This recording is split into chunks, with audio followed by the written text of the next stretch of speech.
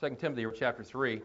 Tim read those words from verse 1, but realize this, that in the last days, difficult times will come. When we talk about the last days, Paul was not speaking of a time in the future somewhere when he wrote these words. Boy, wait until those last days come. He was talking about a time in which he lived. The last days begin approximately at the first coming of Christ, and they will end and continue until at his second coming. So Paul was living in the last days in the time he wrote. For that matter, we're living in the last days. And in these days, it says difficult times will come. Now, spiritually speaking, we're living in difficult times. These are perilous times, some translations say. They're troublesome times. They are times when it says in 2 Timothy 3 that evil men will proceed from bad to worse. People are lovers of themselves, are they not? We see that every day. People are not lovers of God. People are lovers of pleasure. People are boastful, it says in this chapter. They're arrogant. They're disobedient to parents. Do I have to tell anybody that? We see that on every hand. They're brutal. We see that constantly in many ways. They're haters of good. They are reckless. This is the country we're living in right now. Apt description of our country. This is how people are, and many times we see this. And yet they live under this facade, often a facade of a religion. It says they appear to be godly on the outside, but there's no inward change of heart. You can tell that they're not really genuine believers. This passage goes on to say there are spiritually weak women weighed down with sins. It says there are men of depraved mind who have been rejected in regard to the faith. And they do these things because they are evil people, and they're evil people because they're totally depraved. They have the sin nature, and that's why they're spiritually dead in their sins. But as we read this chapter and we see all the evil and the evil people mentioned, there stands in contrast to all that one man who is different from all the rest. And that person is Timothy. Look at the contrast in chapter 3 between Timothy and those evil people. Look at verse 10. After he's described all the evil and wickedness, verse 10 says, now you, Timothy, he's addressing Timothy, Paul is, now you, Timothy, or the old New American Standard has it, but you, Timothy, which is clearer. So this could be translated either way, but it's a contrast. It's showing a strong contrast here. That's what's being emphasized in verse 10. But you, Timothy, you're different. You're not like all those people. You followed my teaching. And then you go to verse 13, and he says, but evil men and impostors will proceed from bad to worse, deceiving and being deceived. You, however, Timothy, another contrast, you continue in the things that you've learned. Timothy stands out in the crowd as a very different man. He's not like everybody else. He's not evil like they are. But why is Timothy different? Well, immediately as you think about that, the answer that comes to your mind is because Timothy, the Lord saved Timothy. He was a saved man. He knew the Lord. And it's God's grace in his life that made him that way. That's true. The Lord made Timothy a different man. But the question I have is, how did Timothy learn about salvation? And this passage is very clear. Timothy learned about salvation through the Scriptures. You see, the Scriptures were the priority in Timothy's life. They were the priority in his life.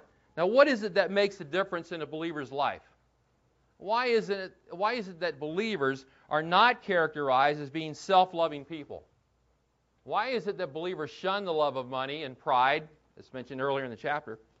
Why is a true believer one who is not living in disobedience to his parents? He's not marked as one who lives in disobedience to his parents. Why is it that we're this way? Well, of course, we're a new creation in Christ. Christ has set us free from our bondage to sin, and because of that, we're different people. But this knowledge of salvation, this knowledge of sanctification comes from the Scriptures.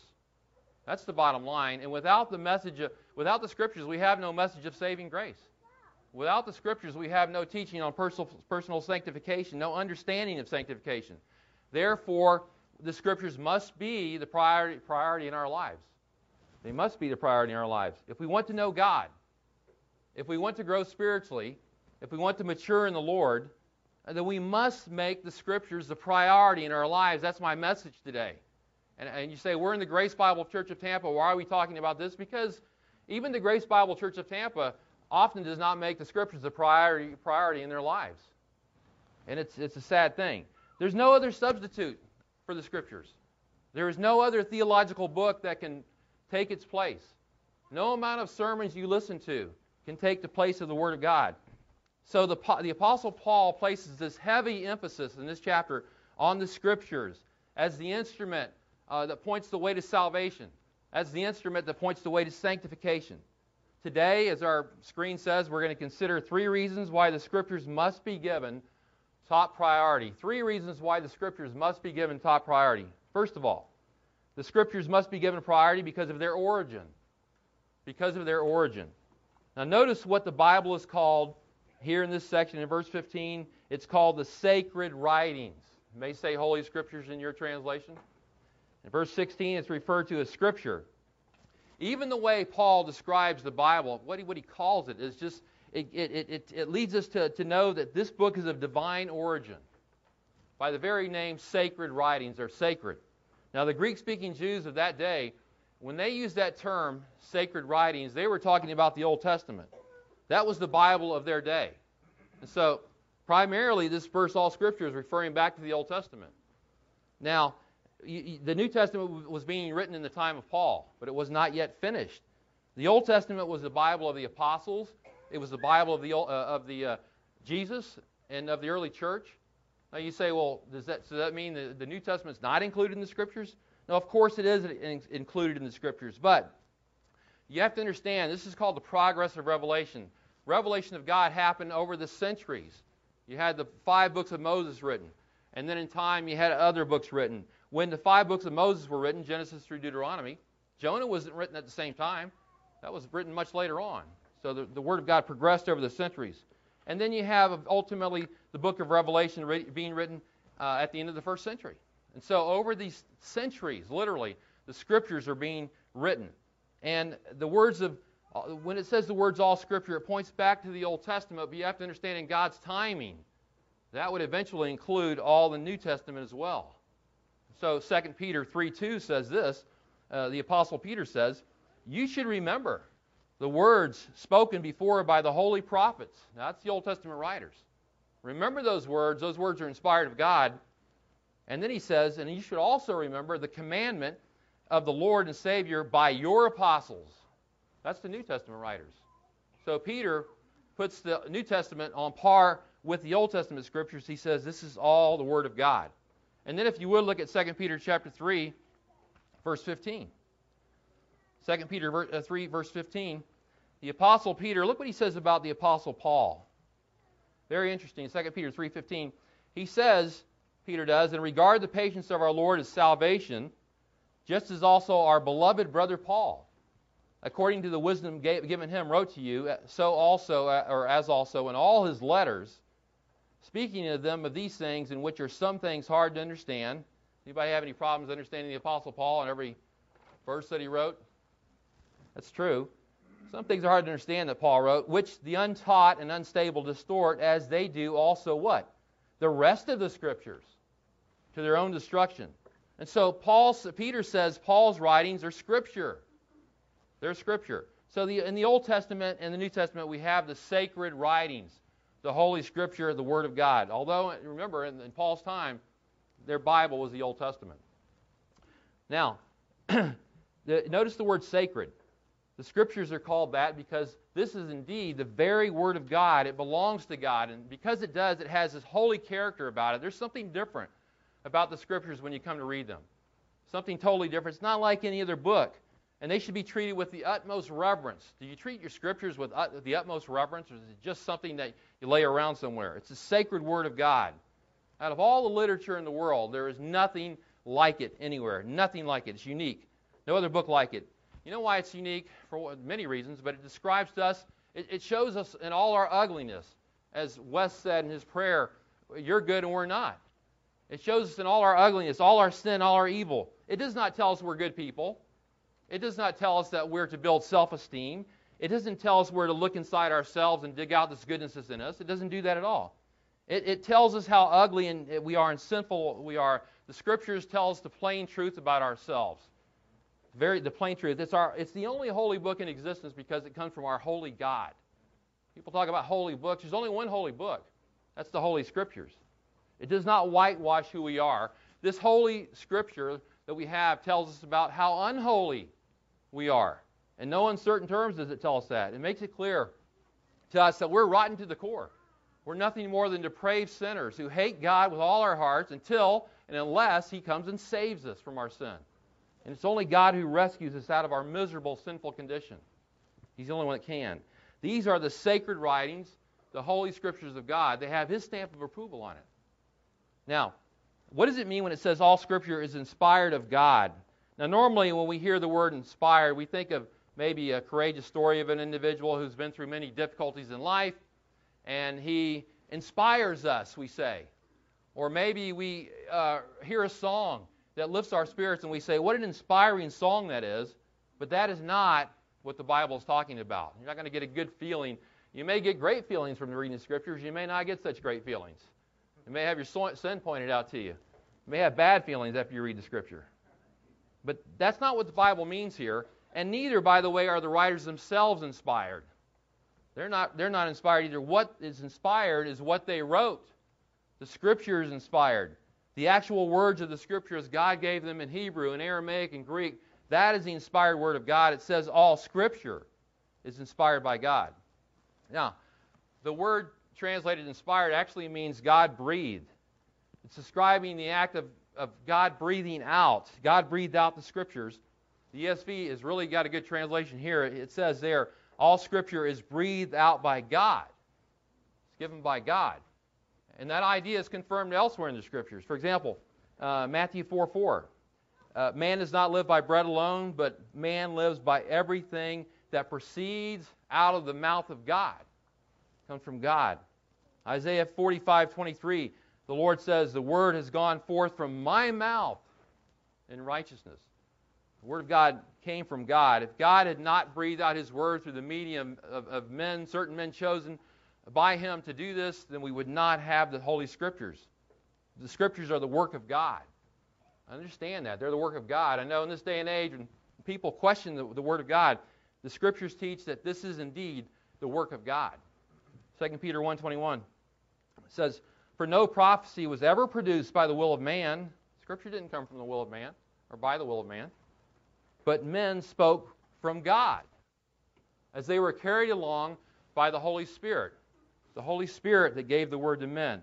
Now, I've been emphasizing the fact that the Scripture comes from God. It does. However, we see that men spoke from God as they were carried along by the Holy Spirit.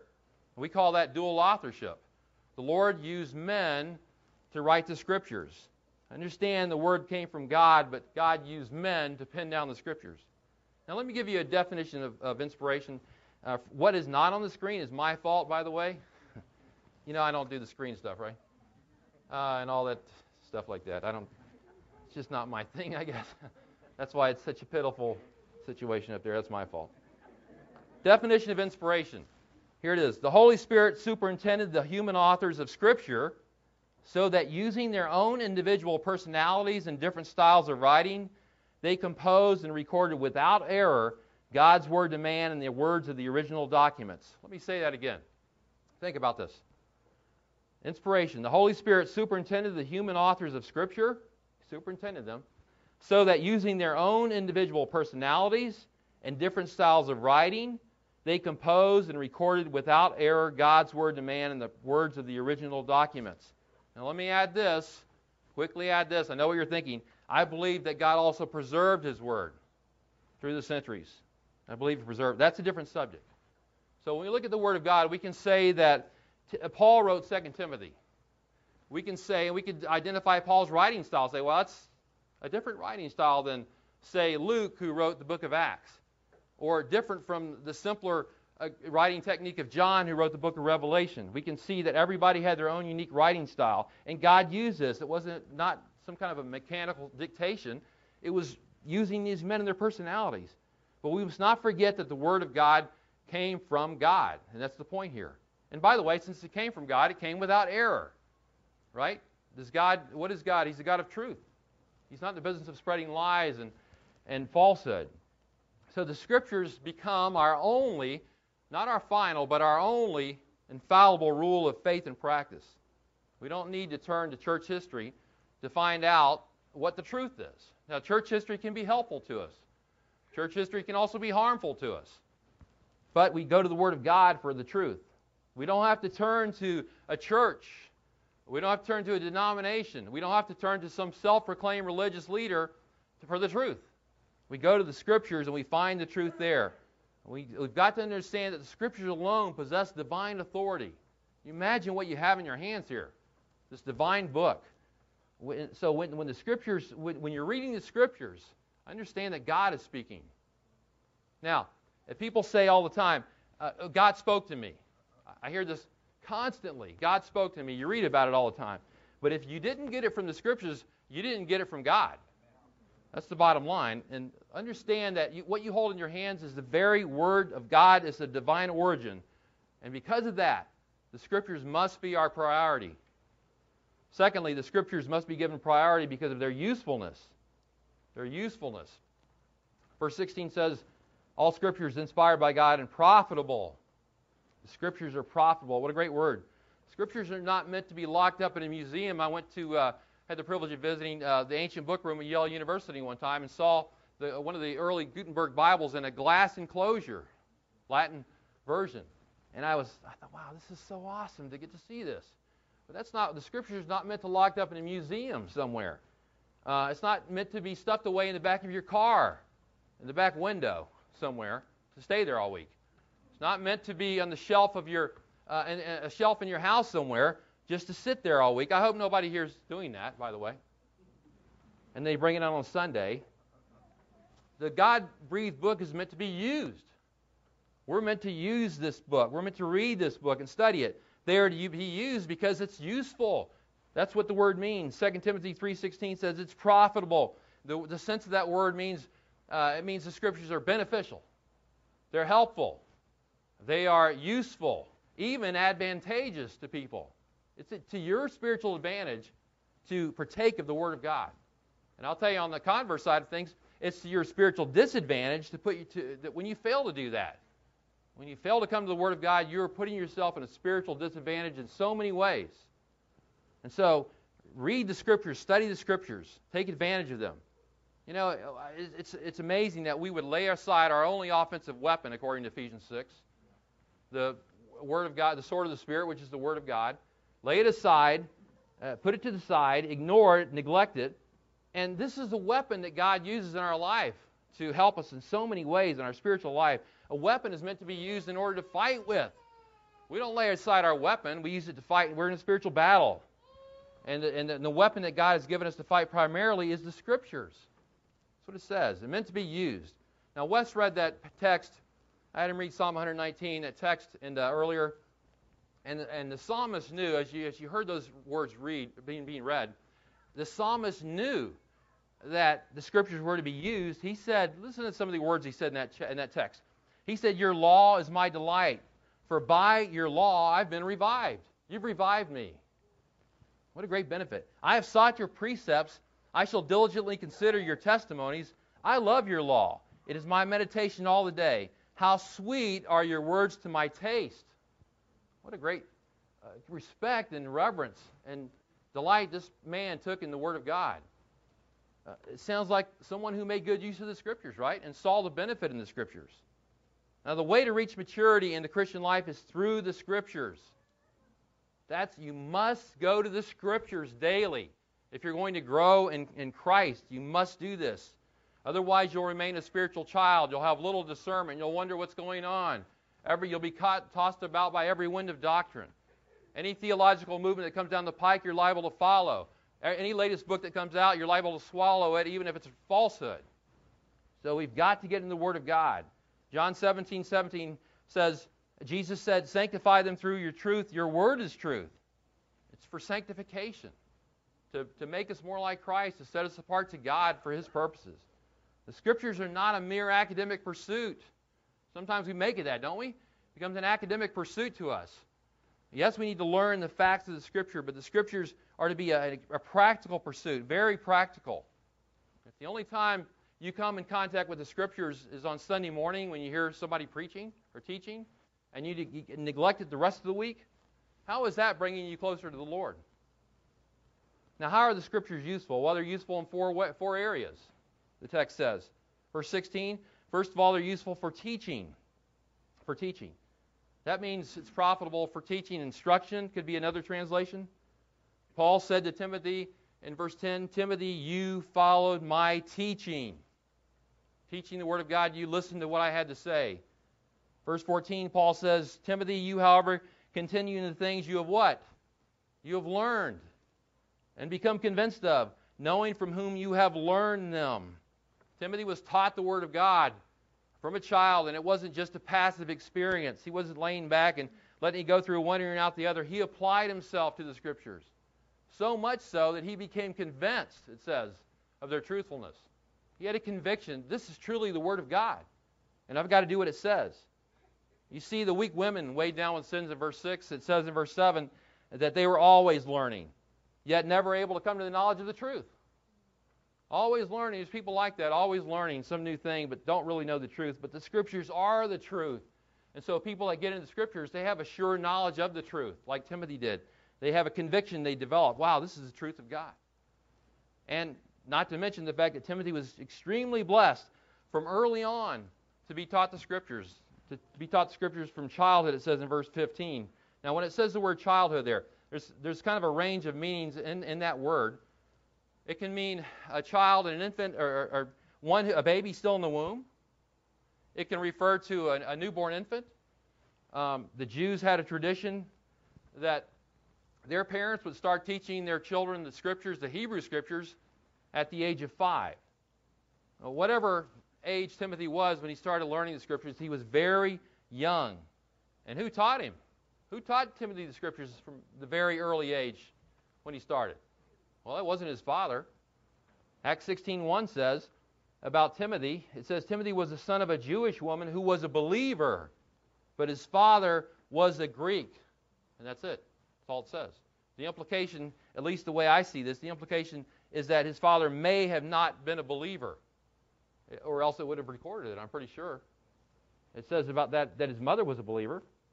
But then if you go to 2 Timothy chapter 1, the book we're in now, check 2 Timothy 1, verse 5, Paul says to Timothy, I am mindful of the sincere faith which dwelt first in your grandmother Lois, and your mother Eunice, and I am sure that it is in you as well.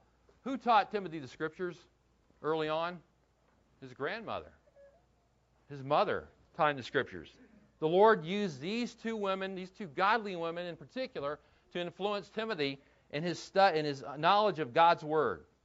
Now, Timothy's father, as I think in my way of seeing this, in all probability was not a believer. But how many believing fathers do we have that are negligent to teach their children the Word of God?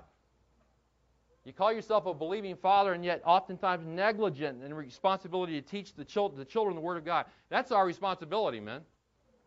God has put men, first of all, in the family as those who are to be spiritual leaders. He's holding us accountable for that. And fathers and mothers are both to bring up their children in the nurture and admonition of the Lord. But I'll tell you something else. You must also live the truth before them, or they're not going to take you seriously. You can talk all day long about the Scriptures and about God and about the Bible and about the church and about the preacher and all that, but if you don't live it in front of them, they're not going to believe all that. And as they get older, they're going to see right through you. It's our responsibility. We can't afford to neglect this. It's a priority. But Timothy's had more than two teachers, his grandmother and his mother, which was great that he did.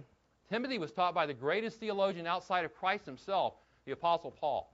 Can you imagine having firsthand, we talk about discipleship in the church 101, having firsthand discipleship with the Apostle Paul? Can you meet at my house for discipleship, Paul? Wow. And Timothy had this opportunity. Look at verses 10 and 11 again. Paul says to Timothy, now you followed my teaching. Paul says, my conduct, my purpose, my faith, patience, love, perseverance, persecutions and sufferings, such as happened to me at Antioch, at Iconium, at Lystra, what persecutions I endured, and out of them all the Lord rescued me. Timothy learned not only from the verbal instruction of Paul, that would have been enough to me, he learned from the example of Paul. As he looked at his life, he realized, wow, this guy's for real. He saw him live it out. He saw him endure persecutions. He saw him persevere through persecutions, and yet Paul came out of it like gold, and he lived the life.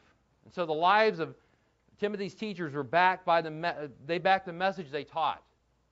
They preached the message, they backed the message with their lives. And that's why Paul could say in verse 14, continue in the things you have learned and become convinced of, knowing from whom you learned them. He said, you know the character of the people that taught you the Word of God. And you can bank on their character because they lived what they taught. And so you have the lives of Timothy's grandmother, his mother, and the Apostle Paul endorsing the message that God and His Word wrote down. By the way, let me say, get on this hobby horse again, you can't fool your children. You can't do it. They know if you're genuine or not. You know, this is very important. You better not be playing the Pharisee in your home, preaching the Word to them and not living it.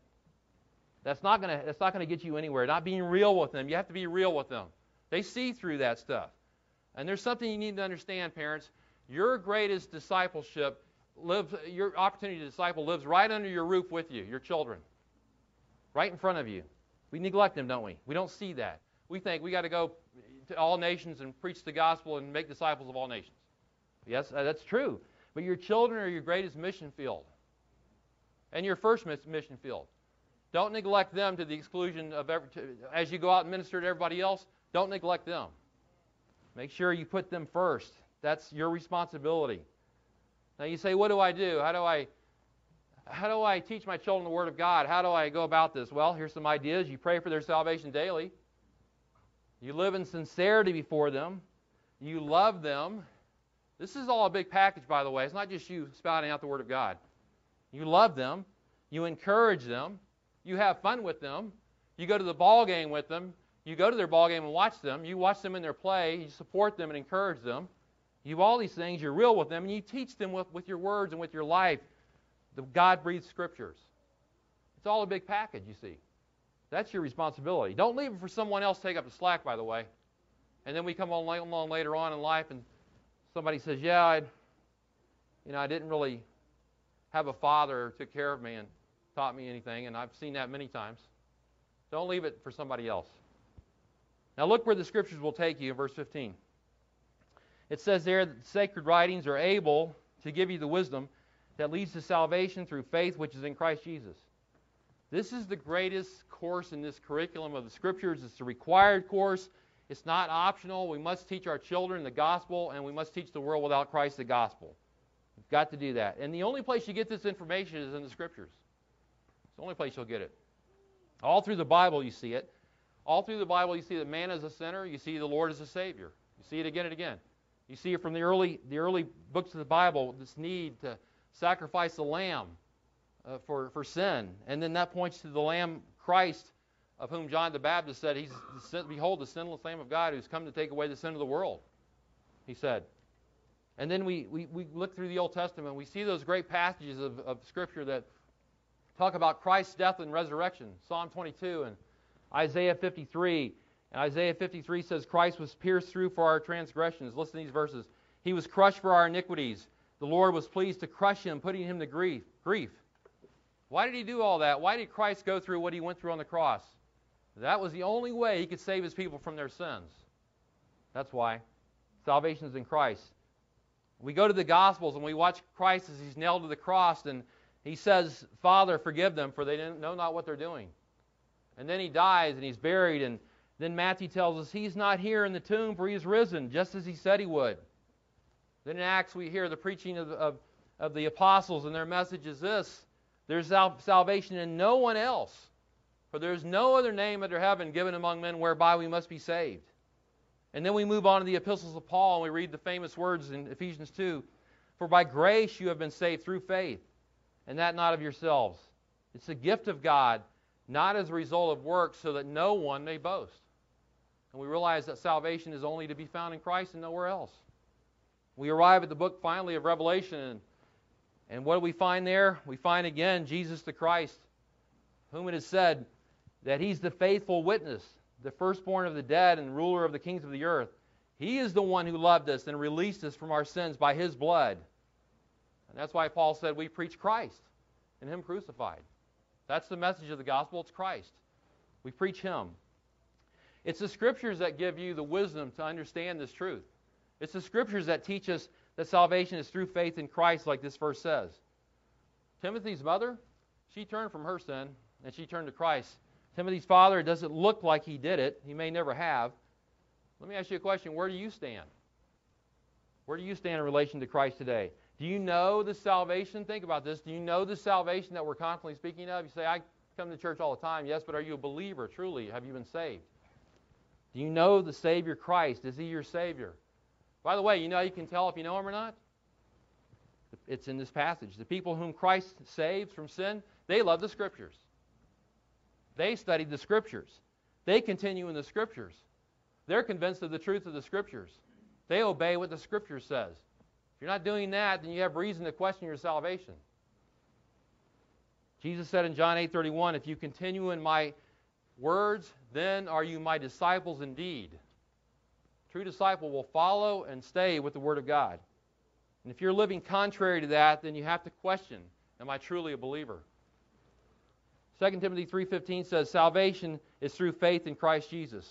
By the way, if you have any questions about that, and you want to talk to us about, any one of us about the matter of salvation, we'll be glad to meet with you after the service to talk to you about that. So the Scriptures are useful for teaching. The second reason they're useful is for reproof. 2 Timothy 3:16 goes on to say. Reproof. Now that means to rebuke or to convict. The Scriptures convict us. They rebuke us. Of what? They rebuke us of sin in our lives. They rebuke us when we are led astray doctrinally. We're caught up in a doctrinal error. How do we know the difference between right and wrong? How do we know when an activity we engage in is sinful? How do we know when the often abused so-called Christian liberty practice is gone too far?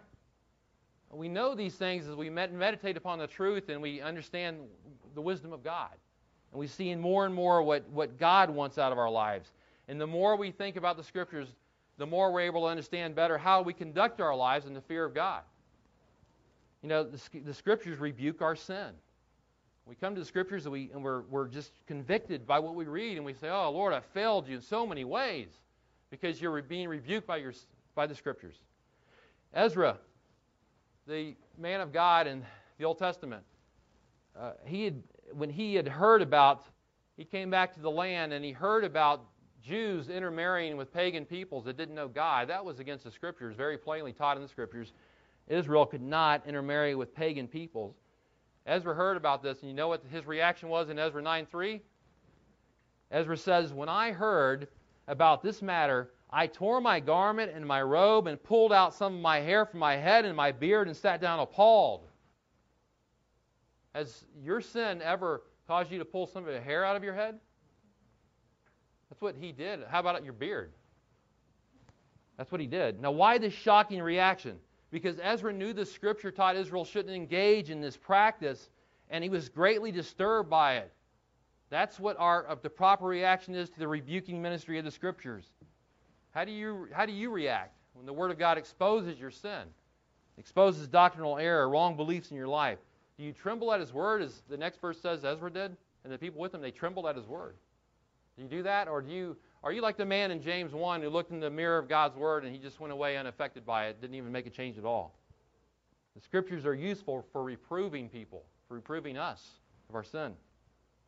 And then thirdly, a third area where the Scriptures are useful or profitable, they're useful for correction. Now that word was used in ancient Greek literature to describe something that had fallen down and was put back in place.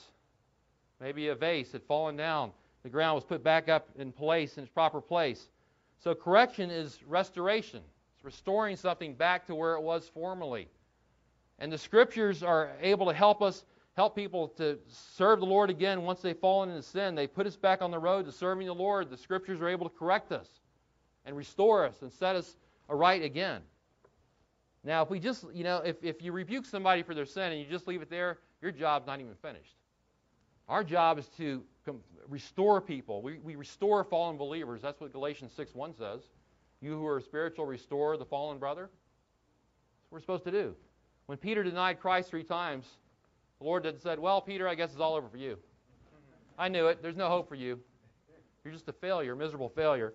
He didn't say that. In John 21, he questioned Peter 3 times concerning his love for the Lord. He said, Peter, do you love me? He said it 3 times.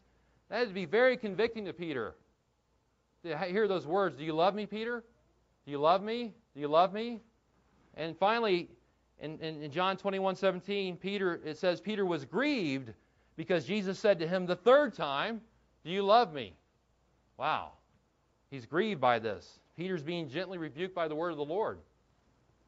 And so it didn't stop there, though. The Lord restored him. 3 times also, the Lord says to Peter, I want you to take care of my sheep. I want you to take care of my lambs. In other words, I'm putting you back into service, Peter. Yeah, you blew it. You denied me 3 times, but I restored you, and I want you to serve me again. And you read the book of Acts, and you see Peter doing the work of God. In that same chapter, John 21, he says later to Peter, follow me. Don't worry about anybody else. Follow me. And Peter follows Christ. Now, that's correction. That's restoration. That's why the Scriptures are useful, to restore wayward believers back to the place they were. And then the fourth area of usefulness in the Scriptures is for training in righteousness, it says. You see that phrase in verse 16. And when it says training, that comes from a word that has to do with the training of children, the education of children. It means to disciple a child so that he behaves properly, to educate a child so he can grow in his knowledge and learning, and so he can grow into maturity. And this is what the Scriptures do for us. They enable us. They're the primary means that the Lord uses to bring us to spiritual maturity. You're going to remain a babe forever unless you get in the Word of God. This is an education in righteousness, basically, the Scriptures are. We talk about education. People are educated in every field under the sun. And if you want an education in righteousness, you've got to go to the Scriptures to get that. That's God's education right there. So the Scriptures are useful for teaching, for reproof, for correction, for training in righteousness.